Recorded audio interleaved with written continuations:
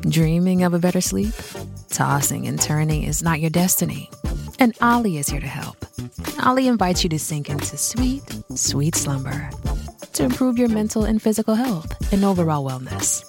More than just melatonin, Ollie's ingredients help you unwind your mind for a delightfully dreamy drift off.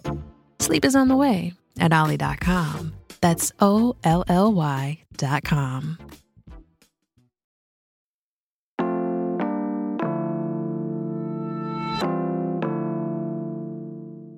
Today on CityCast Pittsburgh, how much do you make a year?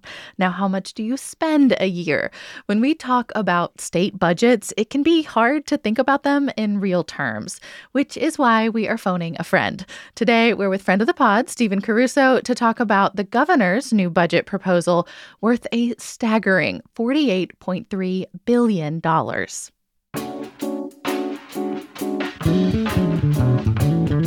It's Monday, February 12th. I'm Megan Harris, and here's what Pittsburgh's talking about.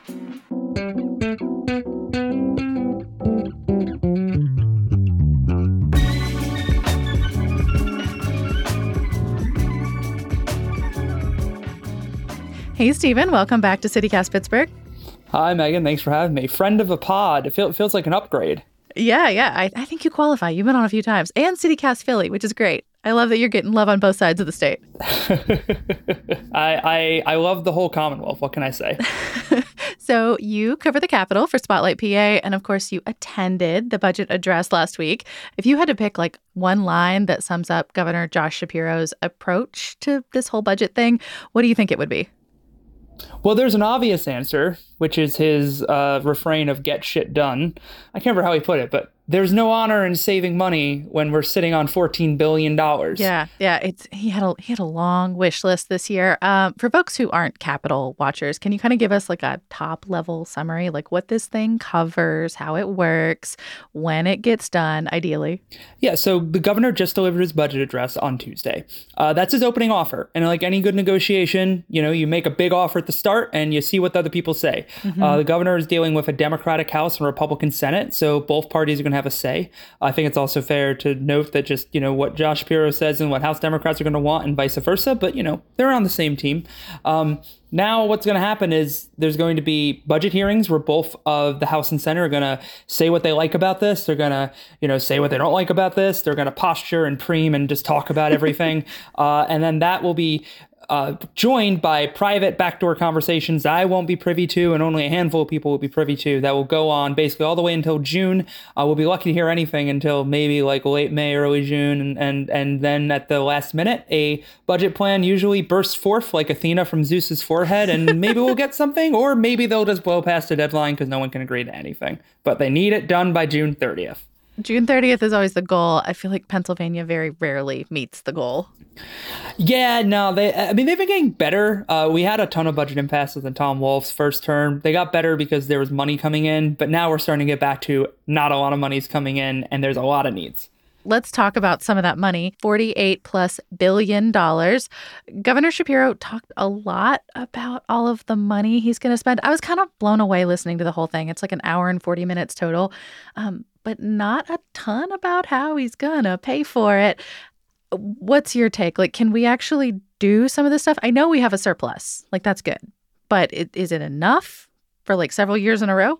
You hit on the exact right question there. There is enough for what Shapiro is proposing for this year. I think there's no way to debate that. The state is sitting on $14 billion right now. This has been built up basically since 2020. Wow. Yeah, that's a lot of money. Imagine you looked at your bank account and saw that. But yeah, the state is sitting on $14 billion, and that has been built up over the course of the pandemic because of enhanced federal aid to states, and also the fact that more tax revenue is coming in from people spending way more money than anyone expected due to the stimulus checks. So that meant the state has a nest egg. Mm-hmm. The issue is more of, this is like our savings account. It's not getting replenished every year. Our revenues right now are right on target with what we thought. So you can put down, $2 billion new dollars in education like the governor wants this year. But can you do it the year after that? Can you do it the year after that? Can you do it the year after that? And that's what schools need. And we can get more into the politics and the policy behind that. But that's kind of what we're dealing with. Like, could we afford the governor's plan in 2024? Yes. What about 2025? What about 2026? What about 2027? I'm going to shake my magic 8-ball and say outcome looks unlikely. I mean, if we didn't spend any new money, like if this whole wish list just didn't happen and we just kind of stayed the course, when would we spend down that $14 billion? Does anybody know? If you had no new spending, it probably would have lasted a little bit longer, but eventually you're going to spend that down. I mean, the problem is the Commonwealth just kind of has a structural deficit. We don't bring in as much revenue as we need to cover our costs. And that's just because of like lots of spending on programs for the elderly, for our aging population, Medicaid, like these things that we have to pay for. And I want to give credit to the point that Democrats have been making, House Democrats and now Josh Shapiro, is that, if we spend smart, if we spend on making our education system better, making our higher education system better, on, transit, on this, on that, you might keep people here and we'll expand our tax base and we'll, draw more business here. That's the goal. It's kind of Keynesianism 101, spend money to make money. That just runs up against Republicans who look ahead and their goal is always to keep spending down because they don't want to have to deal with the political consequences of supporting a tax hike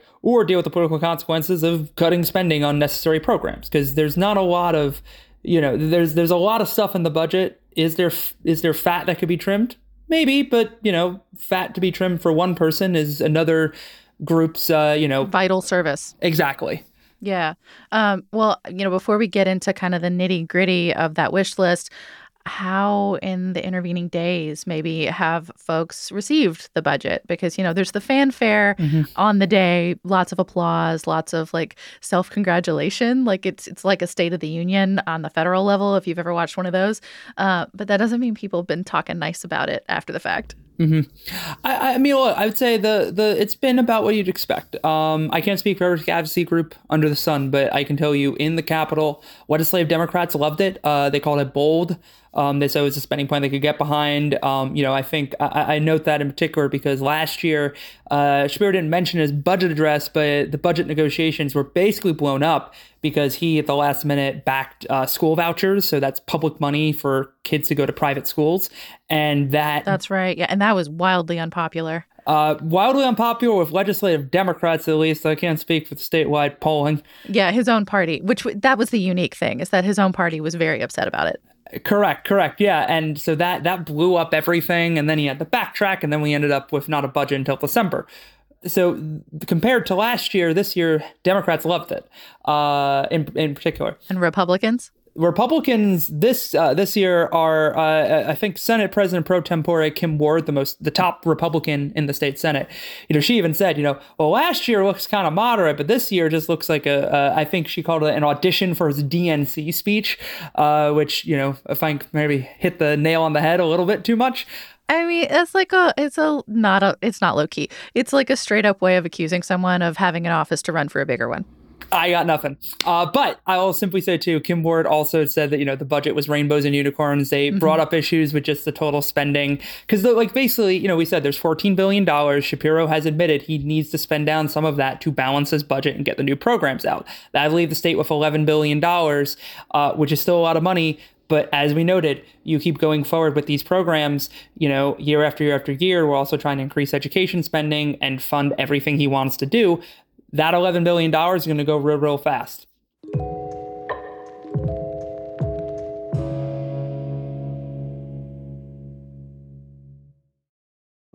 Hey, Pittsburgh. Behind those stately red doors on Bingham Street, the brilliant minds at Pittsburgh's City Theater have a brand new stage show for you. It's a modern revamp of the Shakespearean classic Hamlet. Fat Ham follows a young queer black man named Juicy, whose father visits from beyond the grave to demand Juicy avenge his murder. Check it out through March 24th and get your tickets at citytheatercompany.org. Use code CityCast, all one word, for $5 off. So let's get into some of Josh Shapiro's specific priorities. He talked a lot about social spending. from your vantage point, what is he like most excited to maybe spend money on in the next year? I mean, the place you have to start is education spending, particularly K through 12 education spending. A year ago, almost exactly, a state appeals court ruled that Pennsylvania was unconstitutionally underfunding poor school districts. These are rural districts, urban districts all across the state that basically just weren't getting enough dollars from the state to afford to give kids the education that they deserve under the state constitution, which mandates that they have an efficient education.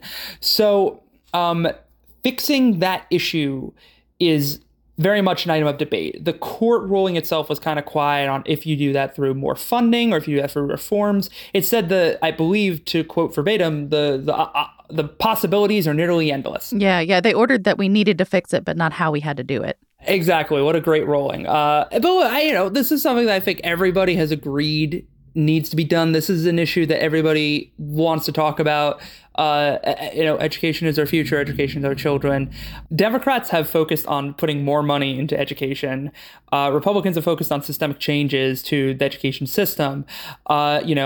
Shapiro came out in this budget address and basically sided hard with let's spend more money. He proposed about $1 billion directly to school districts. Mm-hmm. That money the lion's share of it, about almost 870 million of those dollars, would go to school districts that are not adequately funded. He left how to define that up to the legislature. So I'm sorry to say I only have really questions to give your listeners rather than answers. But The general idea is that's money that's earmarked for the districts that are struggling right now, as the Commonwealth Court put it. And then also, though, there's more that is in this budget for mental health, to get let out of schools, for school safety. There's even an allocation. It's a very small one in the grand scheme of things, but to provide free menstrual products to students as long as they're in schools. Yeah, there was a huge section of like extra add-ons. Mm-hmm. I don't know how to phrase it, of like construction, security, safety, teacher recruitment, stipends for student teachers. It was just like a lot of things lumped into one big sum. Mm-hmm. And look, I think that is all part of the equation. If you look at, so as I said, there was this court ruling. The legislature then basically set up a commission of lawmakers to study this issue, hold hearings across the state, and write a final report. That report was released along near party lines in last month, and it was approved by Shapiro's own administration officials who sat on the commission. And it mentioned, it put this hard number of $5.4 billion going directly to poor school districts. But that was on top of a bunch of numbers that, it just kind of threw out. That we need to work on teacher recruitment. We need to provide more wraparound services to students. We need to get let out of schools. We need to also help, schools build new schools. If, some schools are like school buildings might have been built during the Great Depression. So or the one that's been making headlines lately is just like all these schools in Pennsylvania that weren't built with air conditioners because that you didn't used to be so necessary, and now it is. Exactly. So all of this adds up. There's no way around it. And especially to meet the needs of this court ruling and to make the vision of public education that Democrats see, it's gonna cost money. And, we haven't even gotten into higher education. This is all K through 12. Yeah, higher ed, he had this whole 3-part plan. As briefly as you can you kind of walk us through that? Basically, it's combine our state system, the PASHE schools with the community colleges under a central governance structure, make them cooperate more, make them cooperate with workforce development, lower their costs, provide more money for scholarships so that in-state students under a certain household income get tuition for just $1,000 a year. And then also $1,000 a semester. Excuse me. Thank you. $1,000 a semester. And then there's also this element we have the state-related schools you maybe have heard me talk about on previous podcasts. They were political football. He wants to get rid of that by only giving the 4 state-related, Pitt, Penn State, Lincoln, and Temple, their dollars through a formula that looks at their performance, how well they're giving out degrees and such. So all of that combined is his higher ed plan. That'll cost, I believe, about $450 million total. So that's on top of the $1.8 million that he wants to give to K through 12. It's a lot of money. It adds up quickly. You can see why I'm focusing on maybe we can afford this year, but what do you do in the subsequent years? Well, it also seems like the kind of thing that would require a whole lot of consensus to get all of those things. Like even just the first part, combining the PASHE system with community colleges. Like, do they want that? Do they want to be on the same team? Yeah, and I think that's a great point. Every budget negotiation requires getting a lot of people on board with you. So far, I think I've mostly seen positive comments from everyone that willing to have the conversation. But the devil is always in the details. Whether it's going to be this higher ed plan, this education plan, his plan for public transit, his plan for insurance, his plans for housing, all of them. I mean, that's what a budget is. It's consensus building. And, right now, I think there's a lot of people who want to listen, but the magic is how you get to June 30th and get everyone to vote for it. Totally. And then I think maybe among the more pie in the sky ideals on Shapiro's wish list, raising the minimum wage to $15 and legalizing recreational cannabis. What are the odds of either? Yeah, look, that all comes down to compromise. And as your listeners might know from having listened to me yap previously, the General Assembly occasionally has had trouble coming to compromise. That's why we had a budget impasse. They did come to a conclusion, though. Took them 6 months, but they did. I say all of that, can everyone come to an agreement? Minimum wage, this Senate Majority Leader Joe Pittman has said, we're willing to compromise on this. It just has to be the right number. That sounds like maybe we'll come up, but it ain't going to be 15. I think that's a good read. I mean, I'll also tell you, Democrats say, well, they want to compromise. If they say they want to compromise, then they should come to us with a compromise. It's kind of at the schoolyard. You won't do it. Yeah, no, you won't do it. Yeah, you won't do it. That's kind of where we're at a little bit. And so minimum wage, I'll believe it when I hear chatter about it. And when it comes to legalizing marijuana, same thing. That's been an issue that's been talked about for decades. In particular, recently, now Senator John Fetterman championed it when he was the lieutenant governor. There've been so many surveys and other things like polling the Pennsylvania populace, asking would you be okay with this? No, granted, done by parties that want to see it done, but overwhelmingly, the state of Pennsylvania, at least the voters, are in favor of it. Yeah, it is popular nationally. It's popular in Pennsylvania.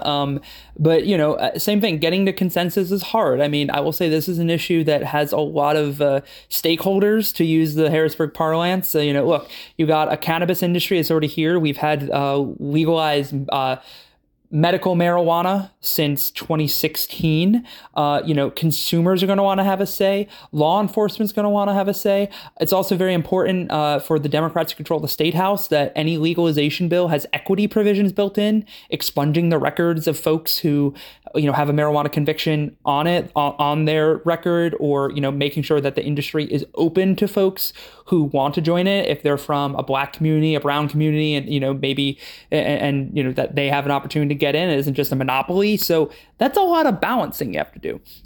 Shapiro pitched it to try and the hope is $250 million in tax revenue once industry's really going. Because that's the linchpin here is that we're not just saying we want to do it for the heck of it. We're saying we want to do it because we want to tax it and use that to fund all these programs we're talking about. Yeah, and I think that's where it's important to note, the $250 million. If listeners will probably closely notice that we've been talking in the billions with B when it comes to education spending, and that's to be sustained versus $250 million a year for weed. Yeah, I mean, and the other thing that struck me just in listening to the address is that he didn't actually outline a plan in in those terms. It seemed like it was more I want to tell you that I want this done. And then the budget itself actually assumes that it is by January of 2025. And Pennsylvania just doesn't move that fast. Or does it? Is this possible?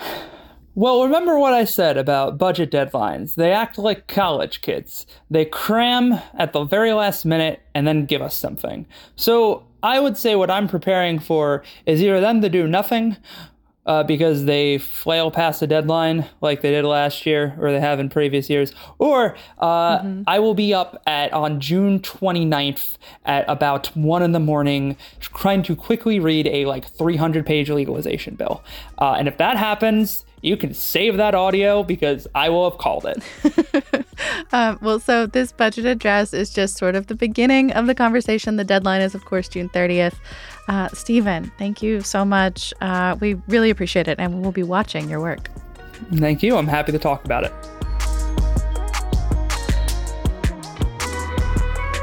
That's all for today here on CityCast Pittsburgh. If you're liking what you hear, please let us know. You can always call us, leave us a voicemail. We're never going to pick up at 412-212-8893, or you can text us. You can also become a member of CityCast Pittsburgh. Give us a try. We're membership.citycast.fm. We'll be back tomorrow morning with more news from around the city. Talk to you soon.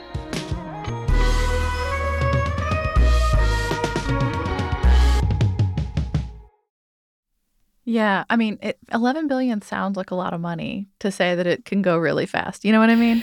Look, man, state governments just operate on a different level than us. They're built different.